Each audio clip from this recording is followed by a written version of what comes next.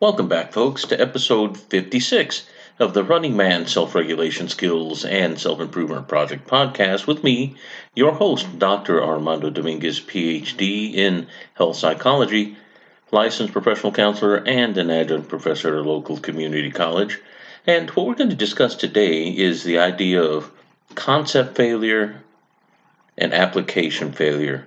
These two things are very closely related, and often we see them play out in our lives.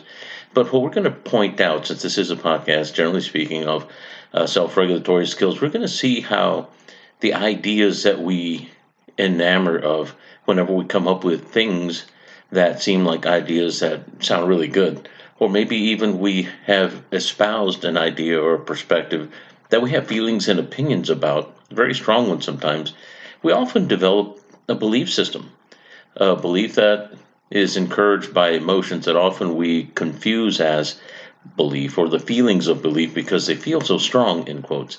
And what we come up with is someone that may be willing to speak based on an idea they hold strongly in their mind that may or may not have been tested, may or may not come from evidence, may often come from somebody else's opinion, somebody that may have spoken with authority or an authority in their life that has said something without supportive evidence and may have taken it as sacrosanct as true. And this is where often we'll come up to situations where somebody may be speaking something rather strongly or saying things are a certain way without necessarily supporting, but they definitely have this real believer perspective. And I say that in quotes because this isn't to disparage anyone, but the fact that we can often very quickly become the real believer, the true believer behind an idea, and often we see this in the gossip mill when information is being passed along because somebody has spoken. Did you know, and did you hear, and did you see, or did they tell you? Let me tell you what happened. Oh, I just saw. And we have those kind of sudden situational deliveries of information that can often come with some emotional load.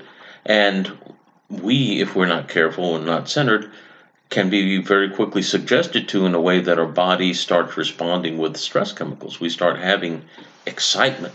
If something's particularly interesting or sounds juicy, kind of like something you would see on the National Enquirer or on Us Magazine or whatever that tends to be spin.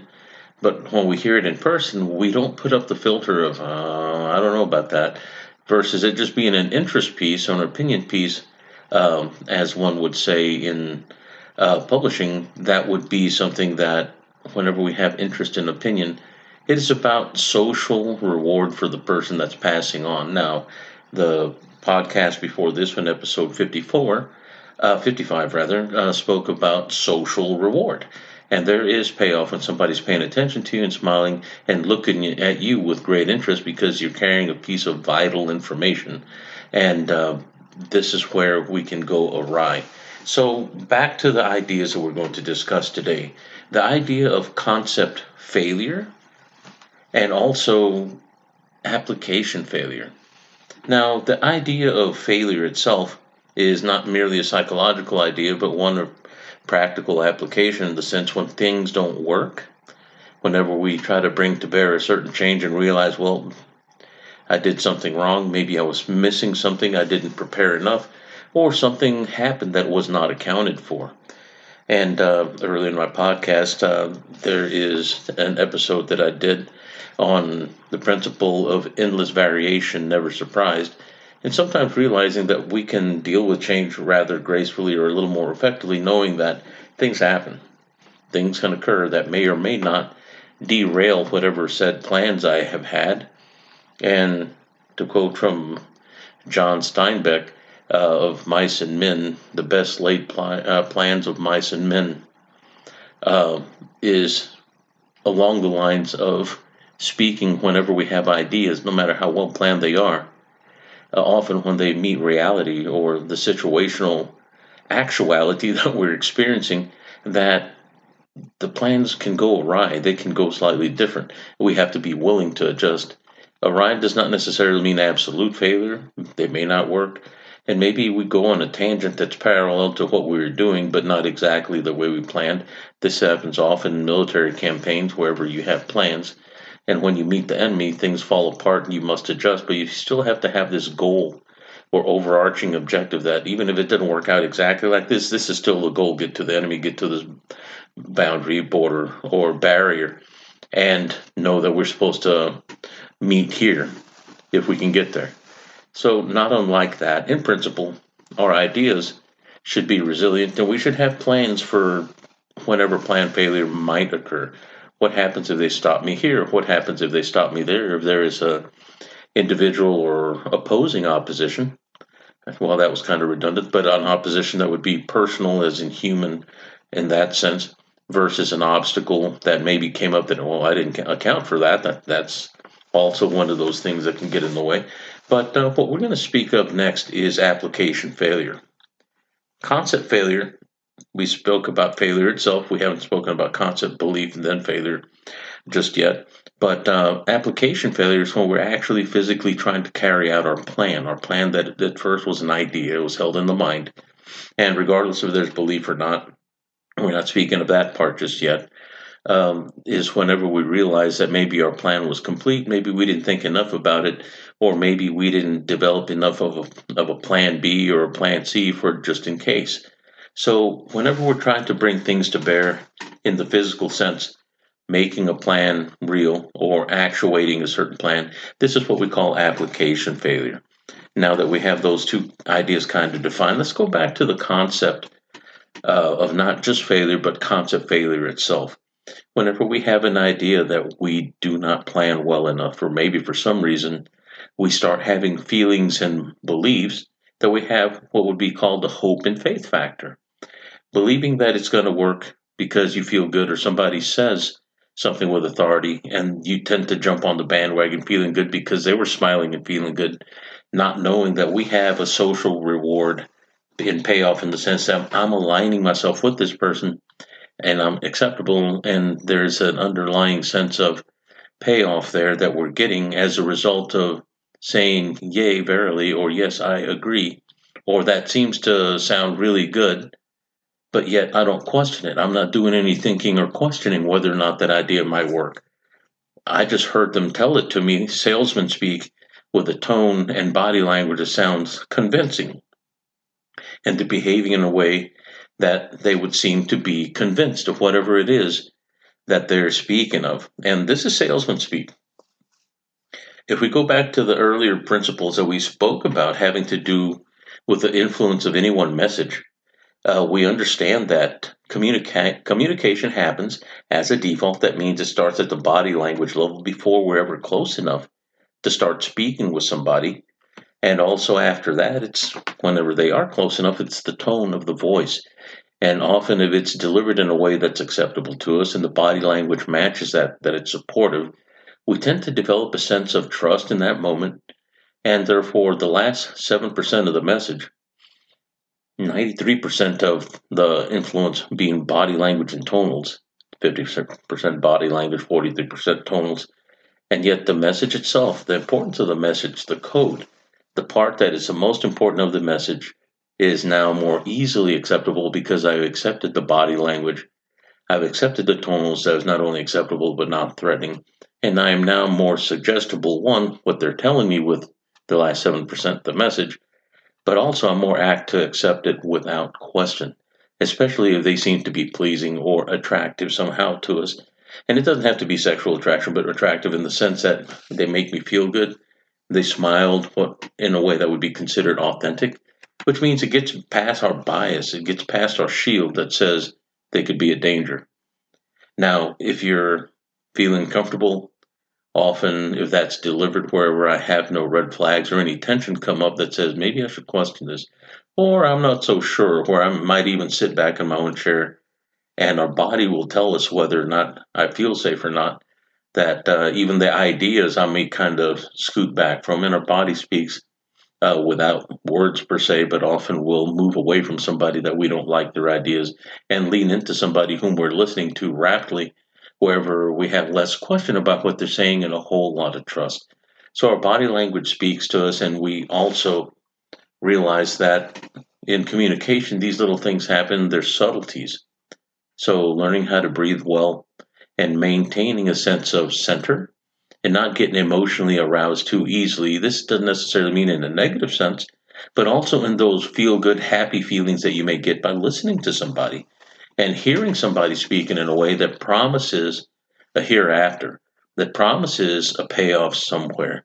This often happens with the religious communities and in spiritual communities where revivals occur, where people in a group are moving and doing in a direction that would seem socially acceptable because people are there to hear about whatever religious, spiritual, or even philosophical ideas, and everyone's there doing something that's positive, non threatening, but yet you're being affirmed because you're there doing the same thing. So you're socially behaving in the same way, and therefore what they're saying and what other people are doing is demonstrating to you how you should behave and act. And if people are acting in a way that tells you, yes, accept this, believe this sort of thing, the social suggestion is very powerful. Our natural tendency is to become part of the group, not only because in hunting societies when we're simpler cave people many thousands of years ago, the more we looked like those we were around, the more apt we were to be accepted, and the more apt we would be to act in a way that we would be accepted. So the social suggestion is very powerful. The social reward is very powerful because that acceptance makes us feel good, and we will be more apt to do that and do it again. And dopamine is released. There's a feel good that goes on there. And whenever we have dopamine, we're more apt to remember that, but also more apt to repeat that behavior because dopamine is not only about feeling good, but it's also about remembering more strongly and also being more apt to do those things that make us feel good again. It's something that teaches us to repeat behavior. So when we have a concept, an idea, and this is where we get into the examples of the concept failure, we start looking at how some people get very enamored. And I like using the term some people because we all know somebody and we may be that somebody once in a while. And who knows, maybe we still are that somebody where we hold an idea very dearly. And often, whenever I'm teaching students and discussing clinical distance and how to maintain one's center and realize that if we're in a position of helping, and it doesn't always have to be in a clinical sense, but also you could be just doing some volunteer work, helping somebody out, or even just talking to somebody, having a discussion, often the very first thing, and it's almost an embarrassingly knee-jerk reaction whenever you see it happen in someone else, that if somebody's talking about where they come from and where they are believing from, or what their thoughts are on a certain thing, very quickly the listener will no longer be the listener, but rather they seem to be in defense of what they believe. Their concept of what they believe, they're in protection of. And there is a fear at some level of concept failure. They believe that whatever they believe is not only correct, but it works for them, but it's become comfortable. But it's also an assumption. It's one that they haven't maybe studied a whole lot in. And if they have, they either have been taught incorrectly, or maybe they're incomplete in their understanding, but yet they have this stalwart belief that I can never be changed, or I don't want to. And anyone that says anything that sounds remotely different than what they're saying, all of a sudden it's an affront because it may cause them to think. The thinking process, weighing whether or not there are other options out there, doesn't mean that what they're believing is wrong, but there's this sense of fear, like just hearing somebody else's idea will erode or weaken whatever it is they hold today. So why is it that somebody very quickly says, well, this is what I believe? And that's a very rude thing to do when one is trying to actively listen. That also means you have been failing at being able to put not just your feelings on the shelf for a little bit, knowing this isn't about you, and try not to make it about you, which is a very selfish thing to do in communication, but also our inability to put our ideas and beliefs on the shelf, knowing that they'll be there whenever we get done. And you're not abandoning them like a bad parent of sorts, not anything like that.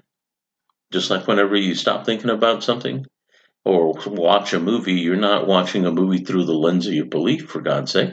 You don't do that. You just kind of enjoy the movie and come back and realize that. But whenever it comes to practical things, when you have to refer to those principles of belief, whether it be philosophical, religious, spiritual, whatever, they're there. They're not forgotten. They're not lost as a result of coming into contact with a horror movie or a Disney movie or something comedic or something that would be outside of what you would do, but yet you still are there laughing at it and maybe even find some conjunction with the ideas and are able to laugh about it because you're able to realize it from the perspective of the comedic offering and able to consume it safely and know that, well, you can go back to your normal life in a little bit and it's going to be okay. And all those things you set aside for a moment, well, they're still there.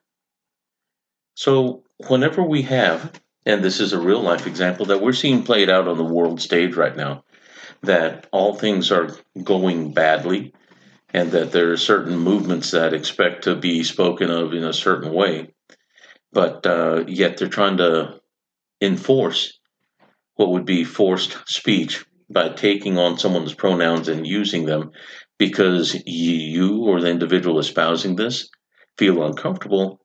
That is basically Marxism, and that's not okay.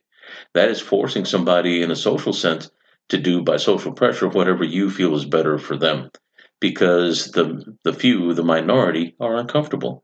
And what they're in actuality doing is just demonstrating how they've not been able to adapt. And sometimes we have to adapt to things. Now, I do believe people have the right to live in the manner in which they choose and do so freely. I do believe that.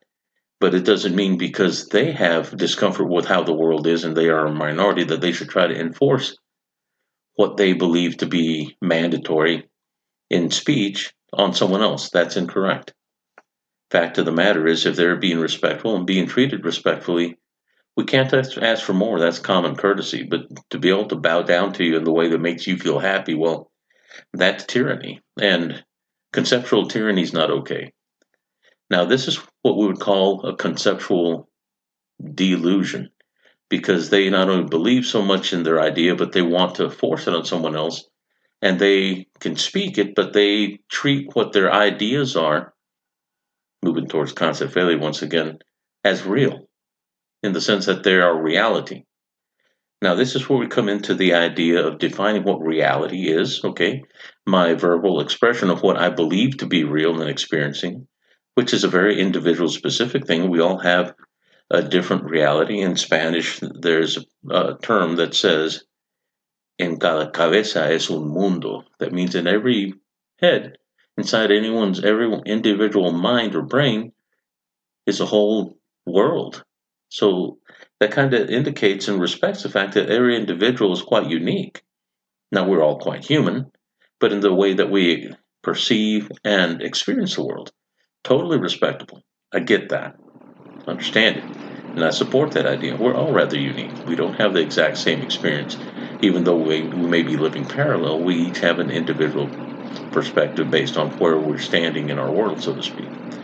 Now, the next idea, whenever we start pushing that idea towards reality and people push back, that is actuality. When you have something that's actual, that means this is the concrete world that we live in. Not the signal that we perceive, but the actual one that we're perceiving through our eyes, our ears, our nose, and our gustation and that sort of thing, tactile senses. The world is, our perception and interpretation of the world is an idea, it's a concept. But whenever we try to push our thoughts and treat people in a way that they should believe what we say because I have bad feelings about it. Once again, this is the true believer effect in a more negative sense. To be able to push an agenda or an idea, then we have a distortion because we're making a belief system that is not based on evidence, but rather emotions, of which I develop thoughts and opinions by, founded on those strong emotions. And often that can be very reactive, but that's also a symptom of environmental stress or anxiety, meaning I feel threatened, I feel uncomfortable. And we have to recognize that. And I have a great deal of compassion for the people that think in this way, because understandably it is a result of stress, stressors, anxiety, and fight-flight reactions, and possibly even levels of post-traumatic stress reactivity due to trauma. And those are hard things, but they can definitely shape the way we think in a way that would be considered in a larger sense, a delusion, because we tend to tell people that what I'm thinking is true. Well, it may be true to you, and you may call it reality. That's our verbiage best describing what it is we experience, but it's not actually what's going on. And when someone else comes to meet that idea and it falls apart in reality, or whenever reality meets your idea with what's going on outside of your head and it falls apart. Now we're looking at application failure. Concept failure, that means we often believe it without evidence, we put it to work, and then it fails in the real world in application. Then we see the disdain and upset and discomfort because people aren't complying. This is whenever reality speaks. We realize, and it's hard. It's hard to say, wow, I was believing the wrong thing. It's hard to reorganize.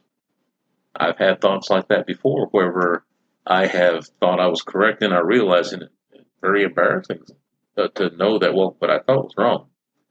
I've been in martial arts for about 38, 39 years, and that is one of the best reality testing situations that can be done safely. Whenever you think you can do something not strong enough, fast enough, this sort of thing, and somebody shows you up doing something very simply, and then you realize, wow, I mean, what I was doing seemed to work. It may have worked once or twice, but it didn't work with this person. That means that maybe my plans or my ideas were inaccurate or incorrect or incomplete. They weren't absolutely wrong, but boy, I tell you what, there was a failure in application. And it taught me humility. Sometimes we have to have humility and be willing to actively listen and reason, because often the ideas that we have, whenever we're stuck in our own minds and have nobody to test this with, it doesn't mean go out there and debate angrily, but rather ask people what their thoughts are. Talk to people that have had experience and realize that your experience may be your experience and it may not be exactly someone else's, but taking up the torch because somebody got hurt or angry and then taking it on yourself as, wow, that's a perfect shield because I'm upping my level of stress and anxiety and reactivity, and therefore it's going to be making me more effective in doing what I want and getting what I want. Well, those assumptions are based on an idea that someone may have written in an article, for instance. And if you take it to heart, then you're realizing you're basing that on someone's opinion that was written versus seeing it yourself. And sometimes we have to see for ourselves. It's okay to ask questions. It's okay to look for the evidence. And it's okay to be wrong. It's okay to be incorrect and inaccurate, because that tells us, okay, well, I have now an opportunity to correct, gain information, gather more facts, get more evidence, and stand more firmly moving forward and more effectively whenever you're trying to apply those concepts. So that way you realize whether or not you're getting closer to something that's actually useful versus something that's always failing and then feeling bad about it.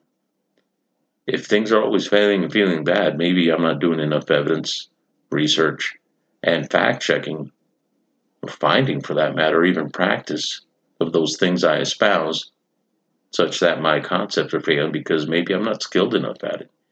Maybe I'm aware of it, but I'm not competent at that idea and applying it. I've got no skill. But I like aligning with that because what I'm seeing, what I'm reading, what I'm hearing makes me feel good, and I think it's a good idea. But if you're unwilling to do the work, how can you expect someone else that has done the work to be able to respect what you do or what you think for that matter? Otherwise, we're just espousing opinion. And opinions are ideas and thoughts that we have that are backed by emotion, but emotion is not evidence. Emotion lasts about 8 to 10 seconds whenever it runs through our body, and we breathe out and we realize that, okay, it's starting to weaken after a moment, that I have my rationale and my reason at that point. Be careful not to just accept things based on how it feels immediately, because we're very highly suggestible under stress. And sometimes people can put us in a state of suggestibility very hypnotically, and they may not be hypnotists, but that's kind of what happens to us. So being aware, being centered, very good. Learning how to breathe out first before you act. Always breathe out before you take on a thought or decision-making process that may eventually cause you problems in the future. So that's going to be about for today, and I just want to say thank you for spending time with me this Saturday evening, and I've been on vacation this week. I've taken a few naps, and they've been kind of nice. So back to the grind on Monday, looking forward to going back to work and doing what I do. But I want to tell you all thank you for being along for the ride, and If you have any feedback for me, please send it to the Gmail at runningmangetskills@gmail. And also, I just want to tell you that I hope that we may eventually have a chance to talk and visit. We're now on YouTube and we're on all platforms that you get your podcasts on. And I hope you have a really good evening. Take care. Walk well.